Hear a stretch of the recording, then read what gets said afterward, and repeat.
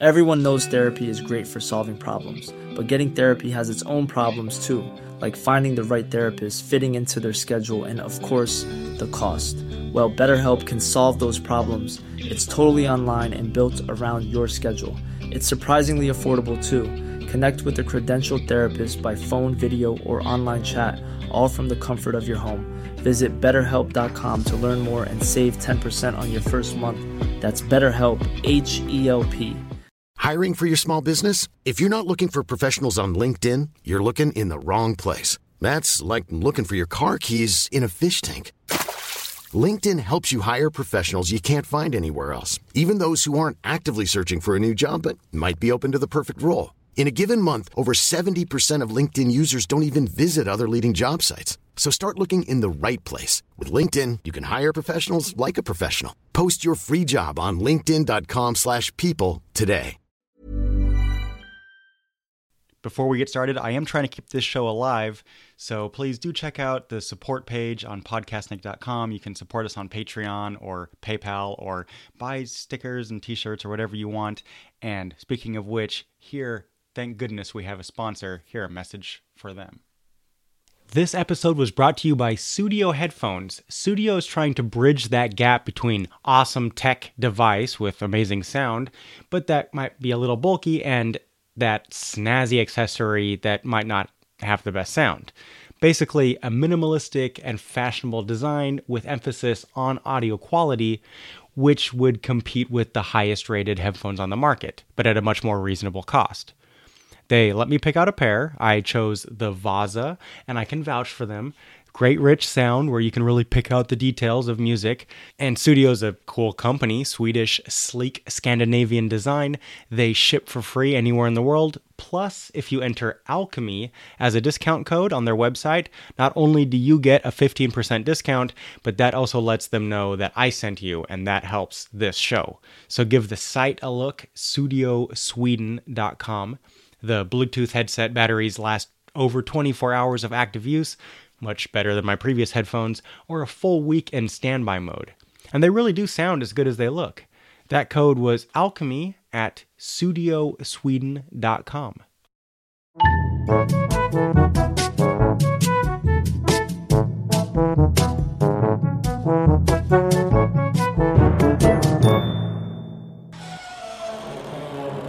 The Secret Cabinet. Hello and welcome to a new edition of The Secret Cabinet. Today, the Monster of London. London 225 years ago. It's the 19th of January, the Queen's birthday. Flags are waving everywhere, the church bells are ringing, and at night, tons of lanterns illuminate the main streets of the capital city and makes the whole city glow in an unusual brilliance. This brilliance is only surpassed by the gowns worn by the ladies in the ballroom. Even the Queen and her fourth daughter, Mary, who's being introduced as a debutante this evening, have a hard time even keeping up. The present society is amusing itself and dancing, while the ballroom itself is reserved just for nobility and the upper crust.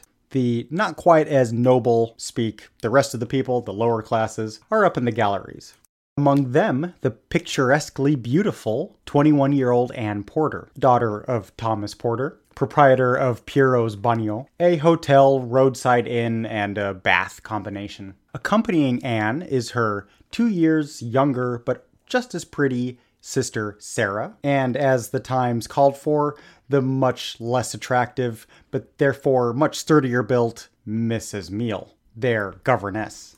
Everyone's having a great time, but already around 11 o'clock, the Queen departs along with her courtiers and entourage, and the ball officially ends. The Porter ladies' curfew was until 12 because Mr. Porter had ordered a carriage for that time. But they don't want to wait that long, and after a short discussion with Miss Meal, they decide to walk the short distance back home on St. James Street without masculine protection. And there was a little bit of concern there because there was rumors that there was a monster roaming the streets of London, lurking at this time of night. But just a short quarter hour later, they're in the safety of St. James Street, already in view of their father's inn, when suddenly a dark figure comes from around the corner, looks Sarah in the face. "Oh, that's you!" and suddenly Sarah gets a fist to her head, staggers, but is able to keep herself from falling down, and takes off running. And while the others of her party apparently didn't see the happenings, she yelled back at them, "Hurry up, don't you see that creep behind us?" And just as the three get to the safety of the door, the creepy figure reaches the last of the three ladies, Anne Porter. But just then the inn door opens and the three ladies burst in, and before they can even realize what's happened, they realize that Anne's sprawled on the floor with her dress in tatters and a liquid streaming out from her body. Blood. The monster of London had struck again. Oh, maybe you thought this was about Jack the Ripper? No, he wouldn't terrorize the streets of London until 100 years later. We find ourselves in the year 1790. And the monster of London had a lot more victims than good old Jack. Conservative estimates speak of around 40 to 50. He also attacked women in the dark with a knife, but he didn't kill them. He just stabbed them in their rear ends. Still, we find ourselves in a very strange time. The French Revolution had just begun. Just 14 years prior, the American colonies had thrown off the yoke of the British and declared themselves independent, and London itself just went through some social unrest. So in 1780, what had started as an anti-Catholic protest quickly escalated into a situation that could only be halted with military action. Had the mob, which was plundering houses, thrown over the carriages of the rich, and creating a general ruckus, had aimed their wrath at Parliament, not to mention plundering the Holborn Gin distillery. But even the army would have had a tough time had they been more organized, goal-oriented. But as such, due to the gin, well, they were a little influenced. But long story short, one was a little nervous in these times. And now, this monster. Apparently, it had been active already since 1788, and acted according to an established modus operandi.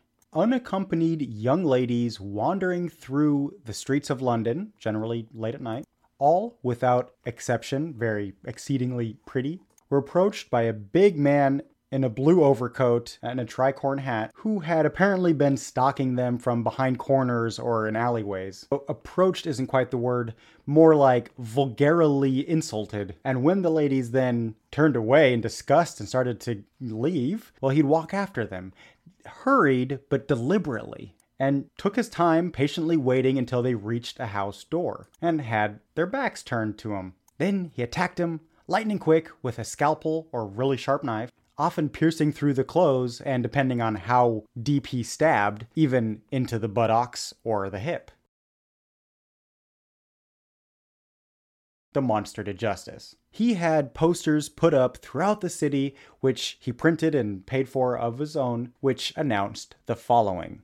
Public Office, Bull Street, Thursday, the 29th of April, 1790. £100 reward. Recently, countless women have been defaced and attacked and wounded by a person whose description is as follows. Anyone that is able to apprehend or even give information to Sir Thomas Wright shall get, with the arrest of the monster, £50 from Mr. Engelstein, and a further 50 upon prosecution. He seems to be around 30 years old, of average height, on the skinny side, pock-marked, with a light face and a long nose, light brown hair, tied back in a braid, the sides short, sometimes dressed in all black, other times in an old, worn blue overcoat.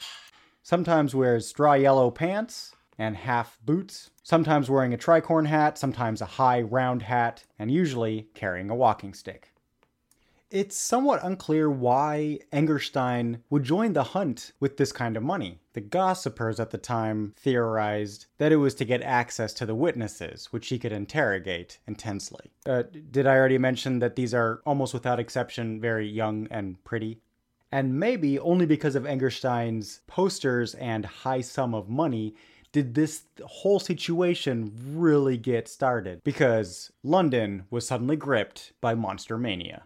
George Foster, the German traveler and natural philosopher, writes in his diary in May of 1790, "For weeks now, London speaks of nothing but the monster. The newspapers are full of it. Playwrights entertain the masses with the stories of him on stage. Women fear him. Those looking for a fight see every passer-by as the potential monster. All possible surfaces of walls are covered in posters of wanted and rewards. Voluntary subscriptions are opened for the hunt. Mrs. Smith supposedly shot it behind its ear. The monster goes around in disguise, stabbing women with a homemade implement, with hooks in bouquets, with ice picks and such. And this monster is no more nor less than a creature with which to entertain the masses of London. Although even if Foster makes light of it, most Londoners thought of the monster as a serious threat. Anti-monster neighborhood watches were established. Ladies, as far as they even went out at all anymore, only went out with the accompaniment of men.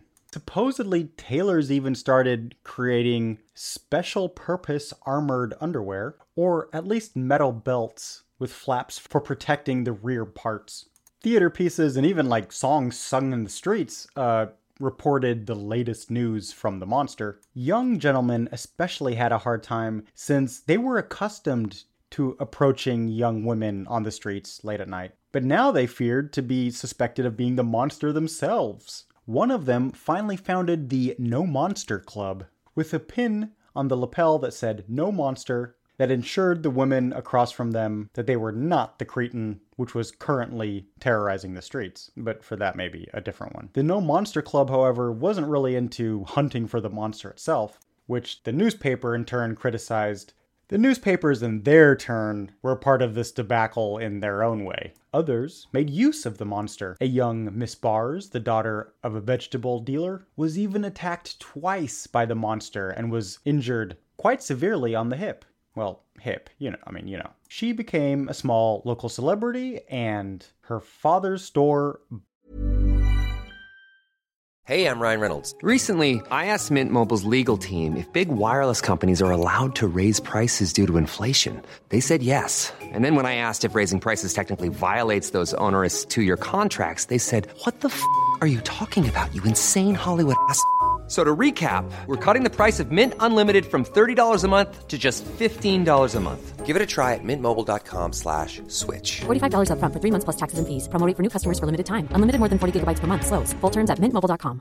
Everyone knows therapy is great for solving problems, but getting therapy has its own problems too, like finding the right therapist, fitting into their schedule, and of course, the cost. Well, BetterHelp can solve those problems. It's totally online and built around your schedule. It's surprisingly affordable too. Connect with a credentialed therapist by phone, video, or online chat, all from the comfort of your home.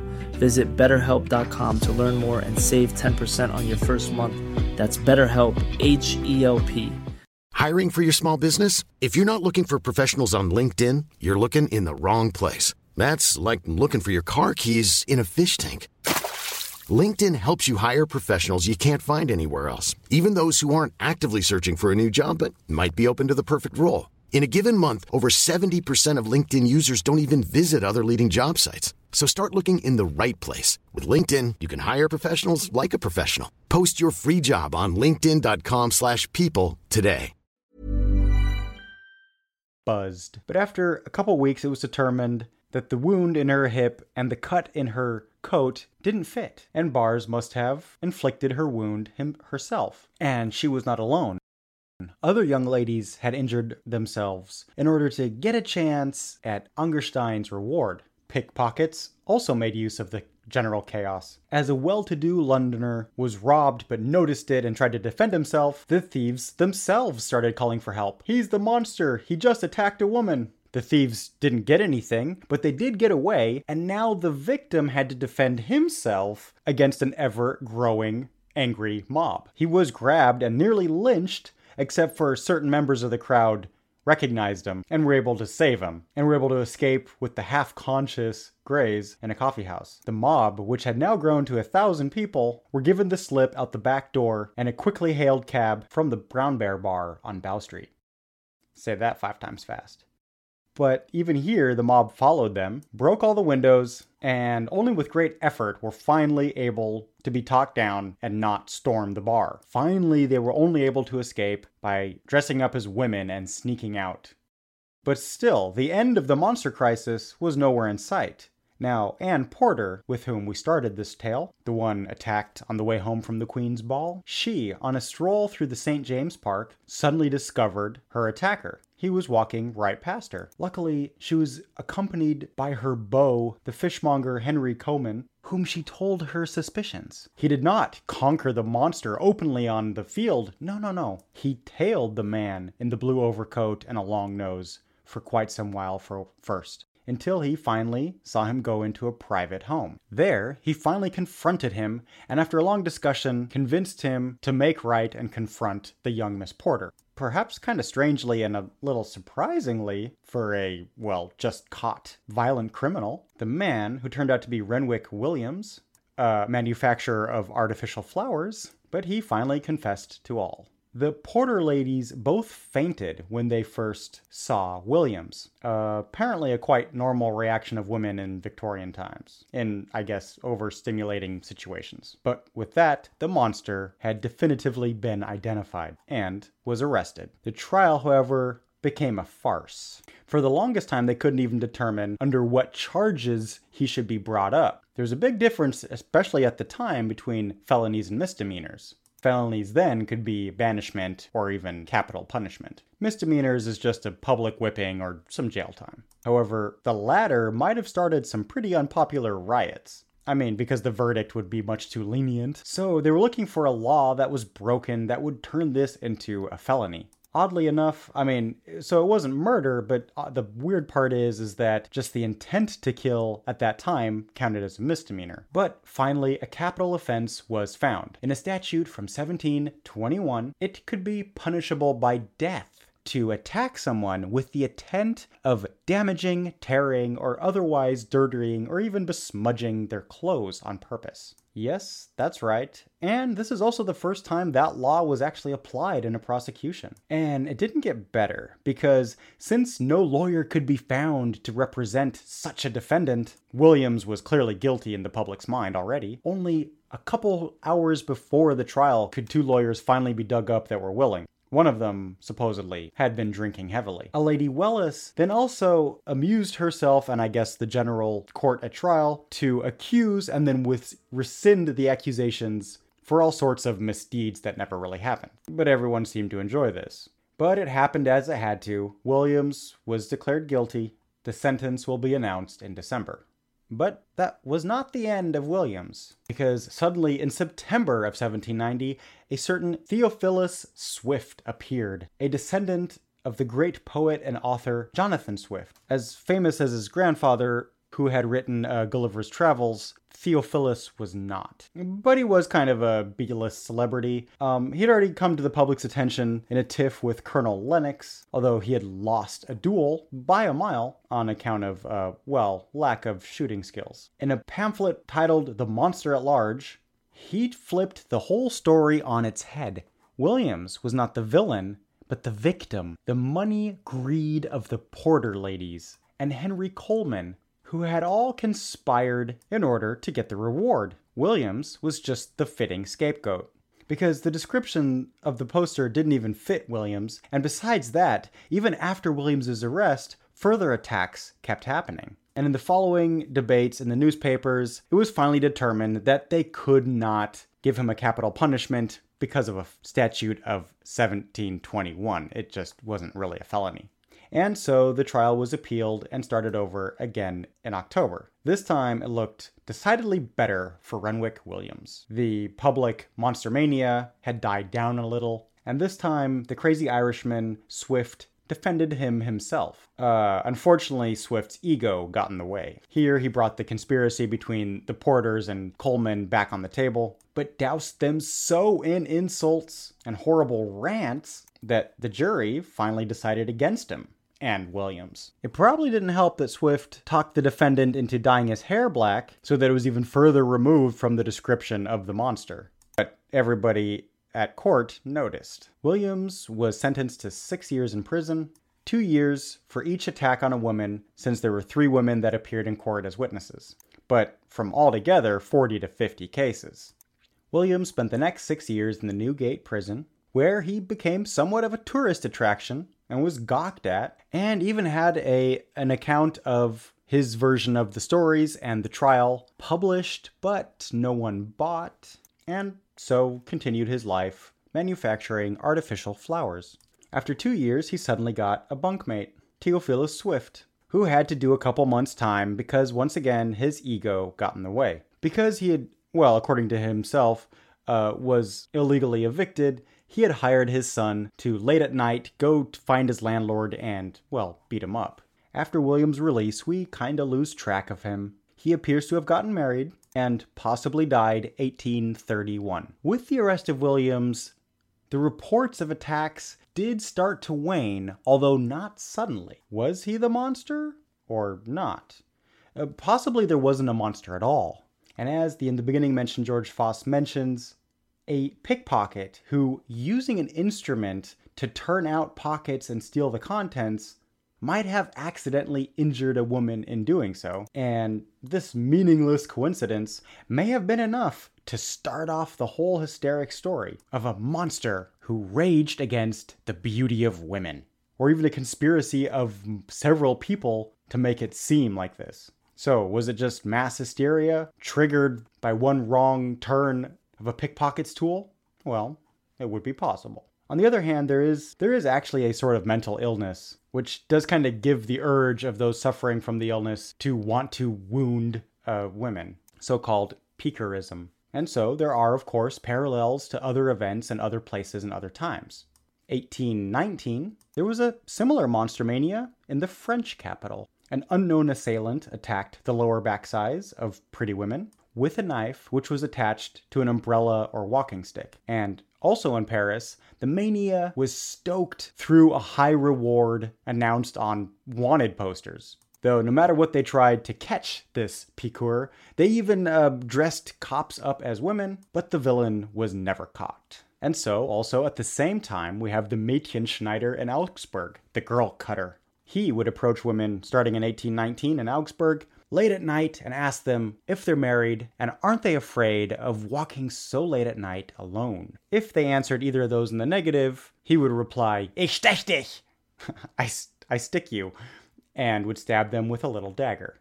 And a certain Georg Rügener was arrested, but the Mädchenstecher, the girl sticker, kept stabbing more girls. While Rügener was in custody, they had to let him go. Despite even the eventual involvement of the military, the true perpetrator remained free. Well, until 1837. So some 18 years and 50 victims later, a Karl Bartel, a 37-year-old wine merchant, was finally arrested. He finally admitted to have done the acts out of a hatred for women, and the acts had stimulated him sexually. And weirdly, he got the exact same sentence as William, 6 years of prison. There's another piqueur in Bozen, 1829, in Leipzig in 1860, Strasbourg in 1880, and Mainz, 1890. Even one of the Jack the Ripper suspects in 1891 had attacked women with a knife. But the man, a certain Thomas Kane Cutbush, yep, his name's Cutbush, had an alibi for one of the events in 1888, and was only suspected to be the Ripper 2 years later. But the actual MO of the Ripper himself was a complete different one. But even through the 20th and even 21st century, there are cases of piqûres. The last one, 2005, in Regensburg. It doesn't always have to be a bloody affair, though. The much earlier so-called Whipping Tom already did his mischief in 1680. This Tom, his real name isn't known, stalked unaccompanied women in the area of Fleet Street and Chancellery Lane, Strand and Holborn. He would then jump out and yell, "Spanko!" He would then lift their skirts sky high and with the flat of his hand spank their rear ends.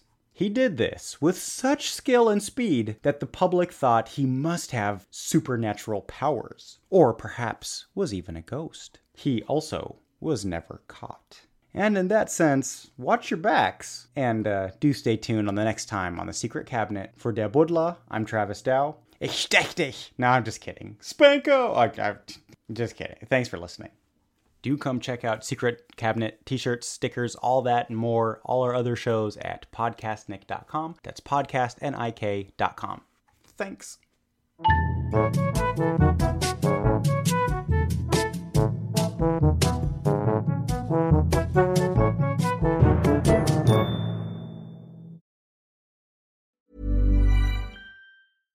Hi, I'm Daniel, founder of Pretty Litter. Cats and cat owners deserve better than any old-fashioned litter. That's why I teamed up with scientists and veterinarians to create Pretty Litter. Its innovative crystal formula has superior odor control and weighs up to 80% less than clay litter. Pretty Litter even monitors health by changing colors to help detect early signs of potential illness. It's the world's smartest kitty litter. Go to prettylitter.com and use code ACAST for 20% off your first order and a free cat toy. Terms and conditions apply. See site for details. Planning for your next trip? Elevate your travel style with Quince. Quince has all the jet-setting essentials you'll want for your next getaway, like European linen, premium luggage options, buttery soft Italian leather bags, and so much more. And is all priced at 50 to 80% less than similar brands. Plus, Quince only works with factories that use safe and ethical manufacturing practices. Pack your bags with high-quality essentials you'll be wearing for vacations to come with Quince. Go to quince.com/pack for free shipping and 365-day returns.